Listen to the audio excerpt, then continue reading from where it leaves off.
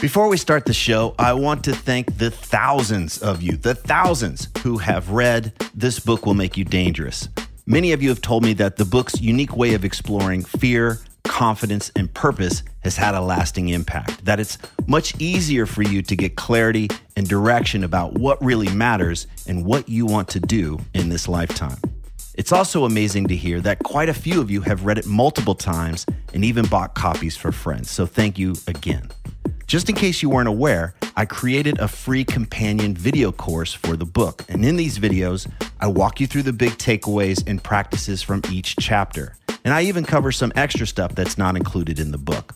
Information on how to access the course is in newer versions of the book. And if you own an older version of the book and you don't know how to access the course, just hit me up via the contact form at triplinear.com and we'll get you all set up.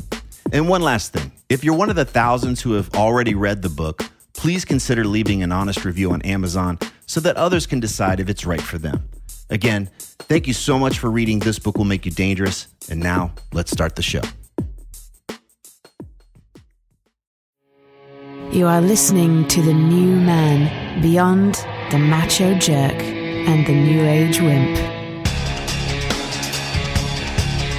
Your host is men's coach Trip Lanier. Are you doing whatever you can to avoid rejection? When the world says no, do you give up or keep going?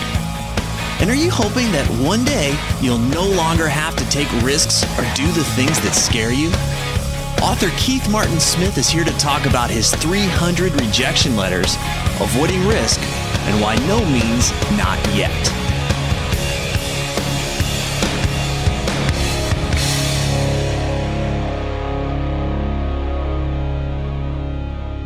Welcome to The New Man. Today I'm talking with Keith Martin Smith. He is the author of A Heart Blown Open. Keith, thanks for talking to us today. Hey, Trip. It's my pleasure to be here. Good deal. It's good to have you on the show. We've known each other. How long have we known each other? Probably about 5 years. Ever since I moved here and was working for Integral Institute, I ran into you kind of through those channels. And that was just your day job because you're a writer. Were you working on your first book at that time? Yeah, so basically in 2006, I just come out of a divorce after a 12-year relationship. And, I was looking to really change things up, and I had written a book-length collection of short stories. I'd been trying all through my 20s to get published.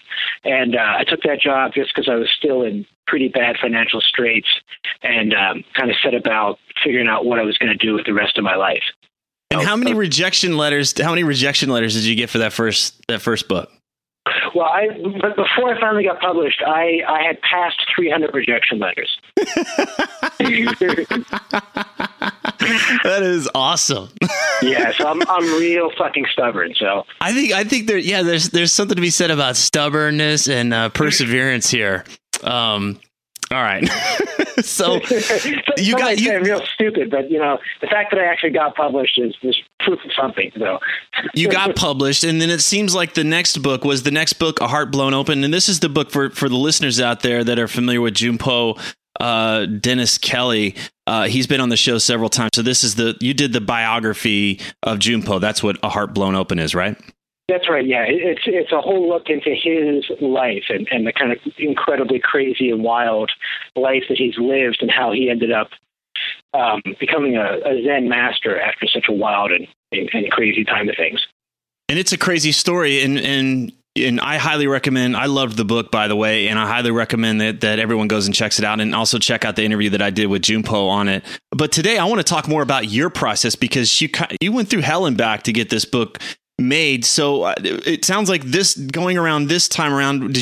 What was the publishing process for you? Because I think on the outside surface, we're like, oh, if you're a writer and you get published, then you're set. But that's not really what happens. No, it's far from it. The same thing happens in the music world where we kind of project onto musicians a lifestyle that doesn't really exist. And it definitely happens with writing. So, yeah, so I got my first book published in 2009 and 300 rejection letters and it was a huge momentous moment for me. But to date, I've made about $500 off that book, and it took me the better part of a decade to do. So, I just heard Jeff Spicoli go, righteous bucks. so to say it wasn't for the love of the money would be a bit of an understatement. So what happened with Junpo's biography was that I'd written the book. I really was proud of the short stories that I got published, and I was really wanted to do something bigger. And as I said, I was working for Integral Institute. I was coming out of a divorce. I was in a lot of financial straits, and to compound things, this is the spring of 2009. I had multiple sclerosis, and I ended up with I've been diagnosed with it, I should say, and I ended up with an attack in my legs in the early summer. So I started to go numb in my legs and having some trouble walking, and something like that will really get your attention. I can definitely tell you. Yeah, well, let's talk about that for a second, because you were diagnosed with MS a while back, right? That's right. I was 26. I started to go blind in my right eye, and went through all these tests and was given a diagnosis of MS. Okay. And so it was in the back of your head, but you'd gotten to a place where the MS was, it's not remission, but it was kind of at bay. Is that right? Yeah, it's like with MS, you're either kind of presenting symptoms or you're not. So it's a real kind of sloppy diagnosis, but yeah. All right. And so now you're in the process, the wheels are starting to turn on this book, and then the MS comes in. Is that what happened? No. So the book hasn't even been offered yet. So basically, yes, I knew Junpo just from around town, and I'd seen him speak a few times.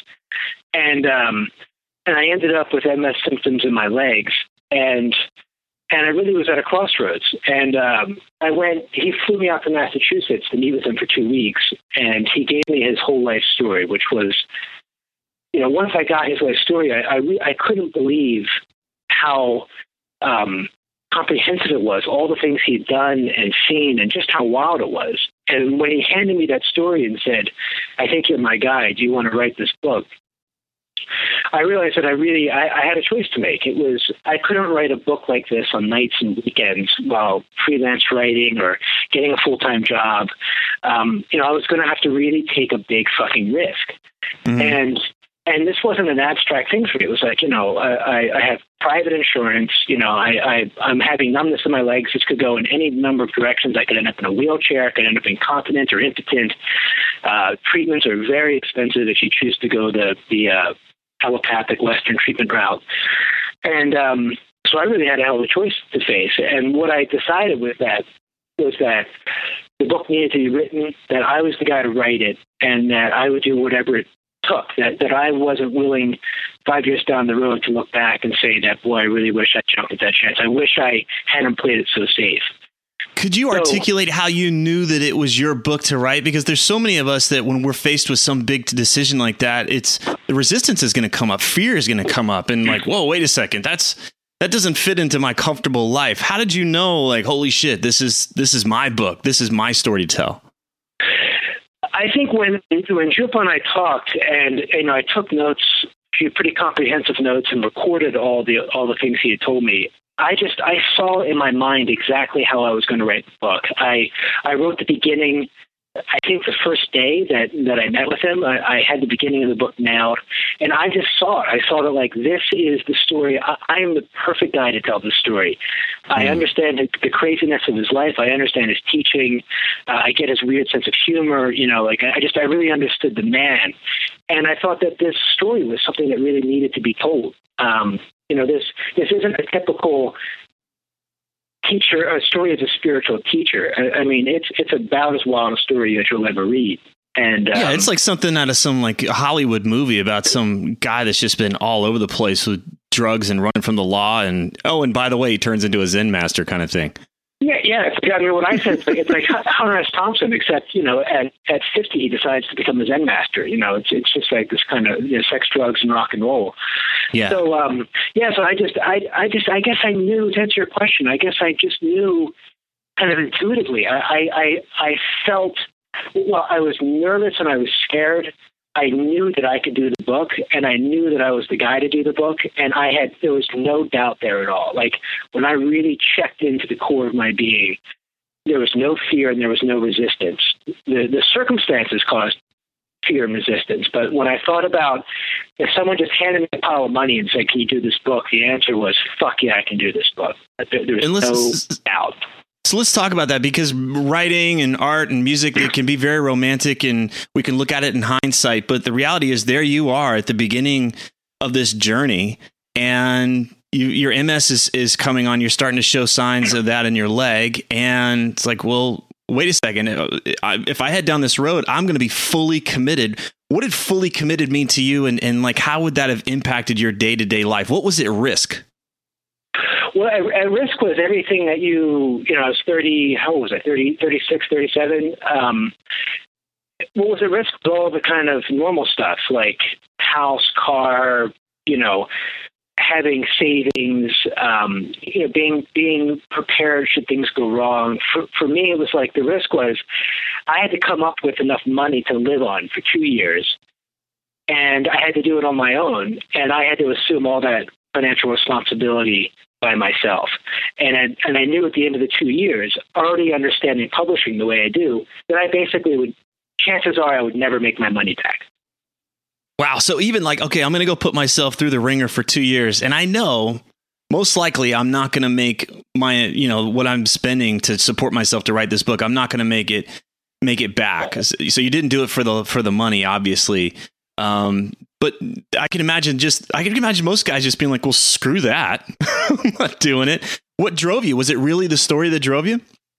Yeah, it was the story that drove me. And it was, I think because this is the second time in my life I've been faced with symptoms that really brought my mortality and the impermanence of my existence into sharp focus. It's like when your legs are going numb, you don't have to sit around and ruminate that one day your life is going to end. It's like, wow, something is going on. Like I'm dying right now. And if that's the case, if it isn't some Sylvia Plath dying in the abstract sense, but if this is really going on, what the fuck am I going to do? And so for me, it was I wasn't going to wait until I'm 70 years old and then really give a hard push and write the book I wanted to write and live the life I wanted to live. It was the time is now, right now. So the MS was a gift. It kicked you in the ass to help you see what was really important. Yeah, and what I wanted was, when I went to my grave, it was like I wanted this book and this story out there. I wanted it told, and I wanted to tell it in the best possible way that I could, which is actually kind of a second part of the story. We can get into that in a little bit, but so I ended up I owned my home in Philadelphia, and I sold that and lived off that money, and that was where the funds came from for me. Okay. And so you got a little bit of money in there to support you for a while, but after you've kind of started this journey and you're on your way, what were some of the dark days like? What were you dealing with? Well, it was interesting. It was like I spent about a year writing the first draft.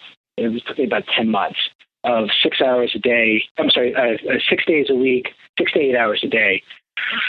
And that actually, what surprised me in hindsight was the creative process went pretty smoothly. I wrote the book. I didn't have a lot of hitches. And I got to the end of that 9 or 10 month period. And, as we just discussed, I was highly vested in this book, emotionally, financially, practically. And so I contacted a really prominent New York City literary agency through some contacts I had and sent them the manuscript. And about 6 weeks later, or 8 weeks later maybe, they rejected the manuscript. And they rejected the manuscript because they said, in essence, the writing wasn't good enough. We love the story. We think it's a timely story, but the writing has too much of a and then quality to it, and it's just not strong enough to make it in today's market. So we did you take that personally? It devastated me. I read that email and I was beyond the ability to even cry. I was completely. I can't even find the words to describe it. I couldn't believe that the rejection wasn't about the story, but about me. Just came right to you. Love the story, but you're screwing it up. That was basically what they were saying. That's the writing isn't good. It's a great story, but the writing isn't good enough. It was exactly what they said. Ugh. And so And so I had a real, it was a real kind of come to Jesus moment for me. I remember sitting in a chair. My dog was looking at me in a really funny way, which kind of made me laugh a little bit. And I went out that night, got really, really drunk, and woke up the next day with a really horrible hangover.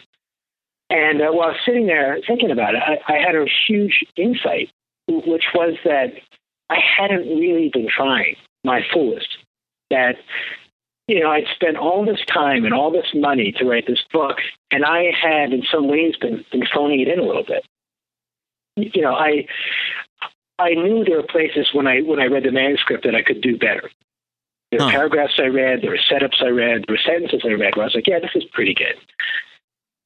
But I realized that what I had been unwilling to do was to put 100% of myself into it, to do the absolute best fucking job I could, and then have that rejected. So I had the reason they had rejected the book was because they were right, because the writing was okay, but it wasn't something that a major New York literary agency is going to represent. It wasn't cutting edge, top notch writing. And you knew that you had more in the tank, that you really didn't, put the pedal to the metal, so to speak. So there was a part of you that was like, yeah, got it. I just get it. Like you could have been collapsed and devastated by that. And you were initially, but then you realized, wait a second, this is a kick in the ass. Do better. Bring your best. Is that what you heard? Yeah, that's what I realized. And that was when, and then that's when I got really scared, because I realized I had enough money to live another 10 or so months if I really was careful. And so I made the choice to start at the beginning with the very first sentence of the book and go through and not let a single sentence get past me that wasn't the best that I could do. So it was full in, which meant that when someone read the book, it's like, I can't write any better than this. I can't do any better than I did in this book. And this is the best of me. It's the best I can do creatively. And to be actually in that place is terrifying for me. What's at stake, though? Because we just heard what was terrifying about having someone say it's not good enough. But what can you describe what was even more terrifying about stepping in and being like, this is it. This is the best I got? Well, for me, it's because any rejection then is like, I can't tell myself, well, yeah, but it was just a biography, or this wasn't my story, or yeah, but I didn't really try all the way. So if I get another rejection, if the book sells horribly, I can always kind of comfort myself by saying that, yeah, but this wasn't really the book. This wasn't the one that I really was going to put 100% of myself into. I put 70% of myself into, but I'm waiting for the next book to really put all of myself into. You know what? This is huge, because so many of us are doing that in our lives. We're kind of waiting to give it our all, whether it's in our careers or in our relationships, or even through our own creative endeavors or parenting or whatever. Like there's somehow one day that's when we're going to really kick it in the ribs and give it our all. And I get it now. Like it's terrifying, because if we give it our all and that's not good enough, then we've taken out the excuses that we've been kind of sitting on. Well, and more importantly, you've got nothing left. It's like, what else can I do but my best? What else can I do but try my hardest? I got nothing else to draw on but my best and my hardest. So if the criticism comes back then, if this isn't good enough, the writing isn't good enough, then what it means is that my dream of being a writer, that there's something flawed in that dream. I got to look real hard at my assumptions about me, about my life's work, about where I am. Suddenly it's really, I got to come face to face with myself and get real honest about how I view me and how I view the work I'm doing in the world. But I got to call bullshit too. And I can completely put myself in there. But at the same time, it's like, do we really let other people decide if we are writers? Do we really let other people decide if we are an artist or whatever? Isn't it really up to you if you're a writer? Yes and no. I mean, it's up to me in a sense. So, I can consider myself a writer with 300 rejection letters and no track record. But the truth is, am I a writer? I mean, if no one ever publishes me, in a sense, yes. Like I would say I concede your point I think it's true, but there's another point that's also true. They're kind of both true. So yeah, it's true. Ultimately, you make the call. You have to own it inside of you. You, at the end of the day, have to be the one that lives with any way that you define yourself. But at the same time, if I say I'm a world-class painter and I don't paint, or I paint very, very little, then I'm going to call bullshit on myself. The feedback that you get from the world is very important reflection on whether you're full of shit or whether you're actually living in integrity with who you say you are, who you want to be. So for me, I knew that, like, if being a writer was my biggest, deepest calling. It's what I most identified with. And I was really afraid that the feedback, I already had 300 rejection letters. So the feedback was already saying, you know what, you're not a very good writer. Then I get explicit feedback that says, you're not a very good writer. So now I'm looking at the reality of, well, what does this mean? Can I really hold on to this dream, or do I need to really be a little more self-critical? And the only way I could answer that was, well, I got to go all the way then. No more half steps. Okay, so you're going all the way. What's going on with your health at this point? Because you're 10, 11, 12 months in at this point. What's going on with your health? Yeah, the health thing was, I was really lucky. I went to, after about 4 months, the symptoms in my legs, like numbness on the outsides of my legs, began to go away. And then it went totally away. And I went to a neurologist and had an MRI done and things like that. And ended up with this kind of fuzzy diagnosis again, where they're kind of like, well, the numbness could have been MS, it might not have been MS. You have some brain lesions in the corpus callosum, which are indicative of someone that would have MS, but nothing was really definitive, which is still where I stand to this day. So I haven't had any symptoms since then. I changed my diet really radically. I did a lot of research. I went on a lot of supplements. So I did I'm on a whole preventative care streak for it. But I've been symptom-free since the summer of 2009. So. Okay, great. All right, so now you're doubling down. You're going to really go for it now. Walk us from there. So then it's, and then the writing got real intense because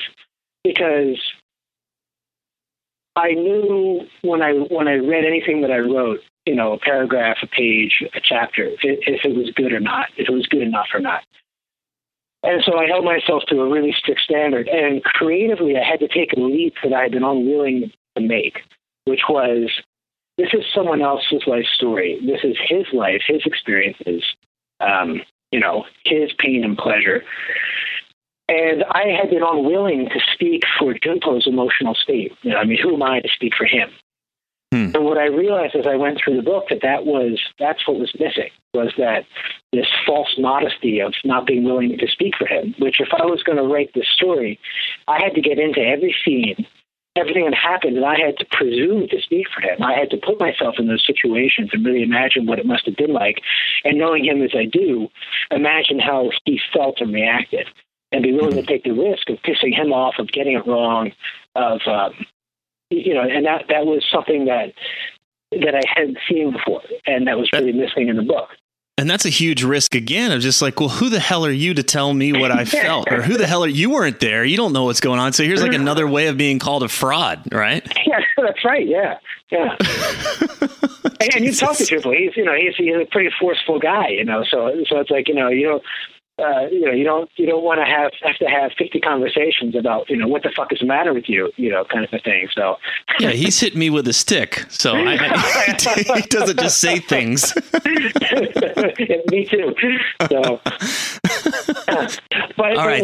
You really had to take another risk. Did you ever find yourself, hey, I'm going to write what I think they want, or did you stick to what you knew you needed to write? No, the only way that I wrote about what people might want was I made sure not to presume that people knew anything about Buddhism or LSD or the counterculture or anything like that. So there I really was careful to explain things, but otherwise, no. It was, for me, I knew if I could get into his head effectively, that the story would basically tell itself. That's cool, because I could imagine after a letter like that and an experience like that, you're going to want to do everything you can to avoid that. So you're going to dismiss your own voice and try and imagine what they think they want. And for the guy out there that's listening, he's probably done that, whether it's with a woman or with his boss or whatever. He's contorting himself to present the version. This is what they want. This is the side of me they want to see. But you're sticking to your guns, and you know who your audience is, so you're meeting them where they are, but you're not abandoning your own voice as a writer and a storyteller. Yeah, that's exactly right. It's a great way to put it. And it's interesting. In my personal life during this whole process, there were so many parallels I was discovering about showing up just the way you described it. In full integrity with who I am. Not trying to speak at somebody and manipulate the situation so that it would have a nice turnout, but really seeing them where they are and really being in my integrity as a man when I was expressing myself to my partner or to my friends or to my community or whatever. So it became really kind of a meta practice in a lot of ways. It kicked you in the ass that, well, if I'm gonna show up this way in my writing, it's kind of hard to then be full of shit out in the world. Yeah, exactly. Okay. All right. And so you're combing through it sentence by sentence. So did you resubmit it again to the same people, or what happened then? So 9 months later, I'm done the book, and it's funny, things had begun to change then. So I had, while I was working on the second draft, been contacted by what is now my publisher. They came to a lecture that Junpo was giving, actually a guy named Manny Otto. And Manny, basically pitched us afterwards. He gave us a really hard pitch. He explained that he understood the teaching, he understood Junpo, he had seen samples of the writing on the web. And basically what he said was that we're your publisher. Even if you get an offer from HarperCollins, we're your publisher. And the reason is because we're a small press. We're going to keep the book as it is. We're going to promote it in a way that honors what the story is about, and we're going to push it for 2 years. We're not going to push it for 2 months and then let it go and work on our next title. And so I was, for the first time in my life, what was that like to just have somebody like embrace you and say, I got your back and I want to support you. I want to help you. Yeah, it was fucking awesome. It's like my whole life, my whole professional life, I've been banging on doors, cold calling, facing rejection. And to have a publisher come and say that even if you get the writer's dream, you land the elephant, you get HarperCollins is going to back you. Here's why you should go with us. I mean, that takes audacity to make a statement like that, and it really intrigued me. And I'm not a fool. I went ahead and looked at other publishers. I was in some negotiations with some other publishers. But at the end of the day, when I looked at what was on the table and who I trusted the most, I really trusted this publisher to really be in alignment with what I wanted to do with the book. How did you feel about the book? Is it, now that you're able to talk to different publishers and you've really put your back into it, so to speak, how did you feel about the book versus where it was 10 months before? I'm really proud of it. I mean, it's the best thing I've ever done.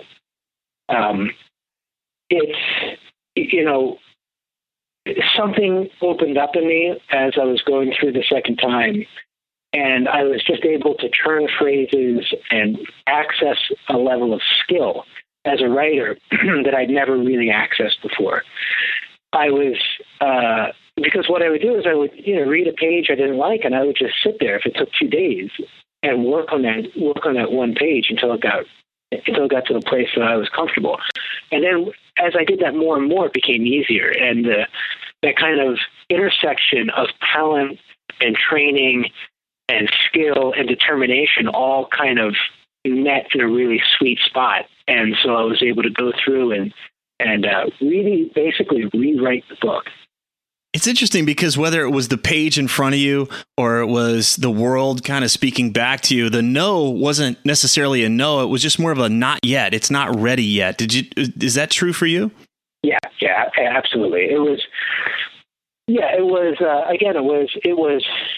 I had been coasting a little bit. I'm a good writer, but to something that had been good and make it great to me, that was putting all of myself into it, Yeah, it's interesting because, I want to go back to the point of the no versus not yet, that for many of us, whenever we get a no in the world, whether it's, from anywhere in life of anything that we're doing, okay, I guess that's it, and it's just like, no, you just stay at it, stay at the thing. It's not ready yet. Keep working at it, keep honing it. To me, that's like this big message here that you were called forward. The best of you. It was like, yeah, this is all right, but you got more. You got more in the tank. So we want that. Don't give us this bullshit. We want the best stuff that you've got. I just really appreciate that lesson because so many of us just take the no for what it is as a rejection and that we're not good enough and I shouldn't do that anymore. Yeah, totally. And that's, I spoke very quickly through it. But the night that I spent after the manuscript had been rejected was probably one of the darkest nights of my life.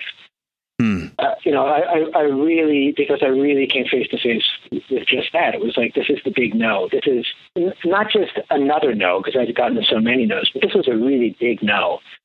And it was that, a real moment for me. Do I just say, fuck it?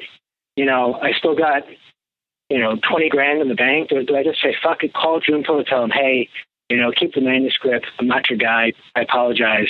Good luck finding the right guy. And part of me really wanted to do that. Let's just give up this dream of being a writer. It was a real fun dream. It's real cute. It's real adolescent though. And you're a big boy. You're heading into middle age. With nothing. But this ridiculous dream. So give it up. Get real. Go get a job. Settle down. It's time to grow up. Yeah, it's time to grow up, Keith. So that story was real loud, and I couldn't just stuff it. I had to go out and sit with it, and really face it. And then the next day decide that no, this. I know I can do better. I know I can put more into it than this. Now, you weren't isolated during this process. What was your world like? Were you getting support from others? Was this your own internal battle that no one else was aware of? Or was this, because I remember hearing about this. So who had your back? Oh, yeah. It's a great question. Great question. So, yeah, the most, probably the two most important backers that I had, one was my men's group that I have here in Boulder, which actually you used to run for us back in the day.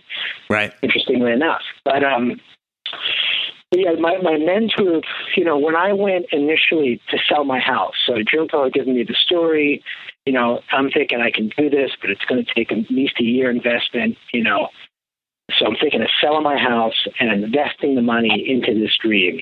And I didn't want to make that decision by myself. That's a real big decision. So I went to my men's group and I put it before them. And I think there were 12 guys in the group at the time, 11 or 12, I forget exactly. But they uniformly unanimously gave me their blessing to go forward. And that feeling those guys have my back, that we believe in you, we believe you can do it, and we'll hold you accountable to doing it. It was just huge. It was because it wasn't just the artist alone in the world trying to do his thing. It was I had real backing, checking in twice a month with these guys, and huge. And then the second big piece was my family. My family had my back too, which is really, really huge.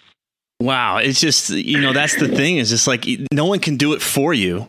You're going to have to be the one to do it. But it's nice to surround yourself with people that are going to call bullshit on you if you're full of shit or if you're delusional, but also that see the best in you and are going to kick your ass. They're like, yeah, we want the good stuff. Like we said, like, don't give us this shit. We don't want to see a mediocre version of Keith out in the world. Yeah. Who knows how long we're on this planet, whether MS gets you or the bus as you're crossing the street. So give us the good stuff. Right. Yeah, exactly. And so, yeah, the men's group was huge for me. And the second part, like I said, with the family, that was big too, because my parents through my 20s hadn't really understood my dream and the sacrifices I was making. And there had been support, but not understanding. And with this book, they fully understood what it was I was trying to do, and they fully supported me, and I mean support without qualification. And, wow. I'd reached an age where I didn't think that mattered. I was like, I didn't really think that, I needed my parents' support. I'm a grown man, I can make my own way in the world. But to have that, wow, you know, it's great to have though, right? You may not need it, but man, it's great to have. You know, and then when the book came out, and then my parents read it, and hearing them, you know, their genuine praise for it, it just moved me to tears. You know what I mean? To have, again, the same thing, like, I don't feel like at 39 years old I need my parents to be proud of me. But boy, when you hear it, for me, it just takes me on my knees every time. Yeah. That's beautiful, man. I'm so glad you have that, because a lot of times our parents are the ones that want us to play it safe and be practical, and they mean well. They don't want us to be the starving artist and, you know, on the side of the street or whatever. But it's great to have their support to say, yeah, let's go for it. We got you. We got your back. Absolutely. Yeah. And so the baby's out in the world, so to speak. I'm sitting here looking at my copy on my desk right now. For a lot of it, this is just the beginning, right? I mean, even though it was a 2-year process to get this thing created, it's still, you know, what are you learning now that you're out there having to help spread the word about it? Yeah, well, this is you know, it's kind of a joke in publishing that writing is the easy part. You know, so yeah, now it's about exposure. You know, trying to raise the profile of the book, doing things like public readings. I had a reading actually up in Vail this coming Thursday, and so you end up with this like intensely personal, private thing. You know, you're spending 6-7 days a week by yourself, and then suddenly you have to turn around and become a cheerleader and take it out into the world. You know, and it's like this kind of raw, sensitive part of yourself that you then walk out and are encouraging people to buy and read. And so it's a real shift in energy for me to make that transition. And it's vulnerable. I mean, you all these levels of vulnerability. It's like, hey, Keith, do you want to play? Here's one level of vulnerability. Oh, now that you're fully committed, here's another level of vulnerability. And now that you're done, you get to switch gears, and then you get to be even more vulnerable in the world. Is it worth it? Yeah, right. But it's right. At this point in my life, it's like, how else do you want to live? Like, do you really want to live anymore and not be vulnerable? You know, you're going to get to the end of your life and say, boy, I really wish I'd hid myself away a little bit more. You know, I've never regretted stepping into life fully. You know? And being uncomfortable is just being alive. Yeah. I love that, man. That's so cool. I can just imagine like the guy that's sitting there and he's sitting in front of the blank screen and he's getting ready to start his book and he starts to imagine this. So wait a second, I'm going to have to go through all of these, you know, different levels of torture, of vulnerability. Why would I even start? But what I'm getting from you is like, hell yeah, this is where I feel most alive. I mean, on one end, there's this artifact, there's the book, there's the story that you told, but on the other end is just your life experience and what you learned and how you connected with others and connected with yourself and just learned how to really, this is what I'm made of. Is that more important than the book itself? Yeah, it's a great question, and ultimately it is. You know, the process of writing is always the process of self-discovery. You know, anytime you spend that much time, you know, whether you're writing someone else's story or writing a work of fiction, it doesn't really matter. It's like there's so much introspection is required to really climb into the story in that depth that you learn so much about yourself and where your buttons get pushed and where you're not showing up in your own life. And then to have to turn around and take this thing out into the world that's so sensitive, that's so personal, that's so emotional for you, and to really stand behind it is also a huge act of courage in some ways, you know? Absolutely. Well, buddy, I'm so proud of you, man. I been hearing about this book for years now. And, it's just, it's not like, oh yeah, I'm going to write this book and I'll see you guys in 3 weeks and it'll be done. It's a long walk to go through. And I was psyched to read it. After the first chapter, I forgot that I had your voice in my head for the first few pages, and then I was gone. And like Allison, my wife, asked me, she's like, "How is it?" And I said, "It's really good because I don't hear Keith anymore. Like I'm not imagining Keith. I'm just absorbed. I'm just into the story." And that's when I knew you'd nailed it, because I wasn't. Otherwise, I'd been like, "Oh, Keith, shut up," and just blah blah blah. I would have had my criticisms, but I just got completely absorbed in the story and loved it. So you nailed it, buddy. Cool, man. Thank you. I can never hear that sort of reflection often enough. It feels really good to hear. So thank you. Well, and I think on the other side, your story and what you went through, most of us, when we walk into a bookstore, we have no idea the bullshit that people had to go through to get that thing on the shelf. Or as you know, back when we used to go into record stores and see things, or even films or whatever, we don't know the trials and tribulations that and rituals and initiations and all kinds of shit that people had to go through to create that artifact. And sometimes that's more valuable than what's in the pages or on the screen. So I'm glad that you gave us an insight into this process for you, because no matter if the guy's a writer or whatever, that this creative process applies to everything we do in our lives. I think there's a way that we can find a way to tap into that, no matter what we're doing. So thank you. Without any question. Yeah, without any question. I think the same principle applies, to parenting, to job, to career, to how you show up with your friends. I mean, I really think that it's a universal principle, and that was one of the real big insights that I had from this process. This was all about writing a book, but at the end of the day, it had nothing to do with writing a book. It had everything to do with me showing up in my life. Here are the big takeaways from this talk with Keith Martin Smith. Number one, many times we only see the successful product of people's efforts. We don't have any clue how many times they were rejected or kicked to the curb. We have no idea how those painful experiences made the final product better. Keith received over 300 rejection letters before publishing his first book, and then he went on to write another. So bottom line, shift your relationship to rejection. No may simply mean not yet. Number two, if you're struggling with a big life decision, trying to figure out what you should do or how you should approach something, then try this. Imagine sitting down with an old stinky guy on his deathbed. It's years down the road, and that old stinky guy is you. There you are, lying in your own filth, just a few moments away from the big finale. And imagine you get to ask this version of yourself what you should do about the challenge you're facing today. What would he say? What would he tell you about living a satisfying life? What would he have regrets about? When you're aware of your mortality, suddenly the mountain in front of you seems more like a small hill.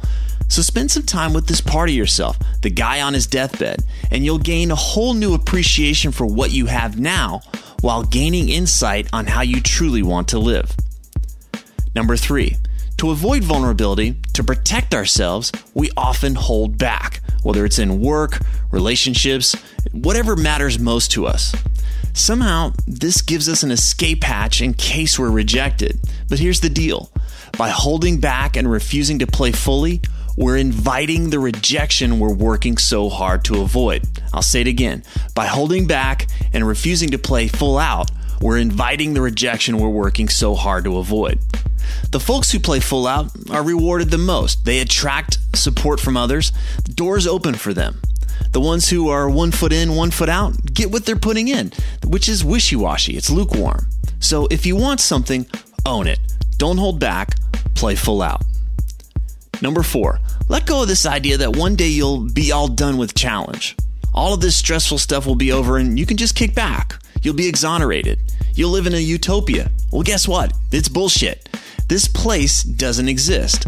The closest you'll get to it is death.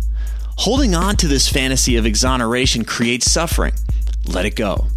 In the meantime, if you choose the path of growth, you'll be given greater challenges, more vulnerability, greater risk.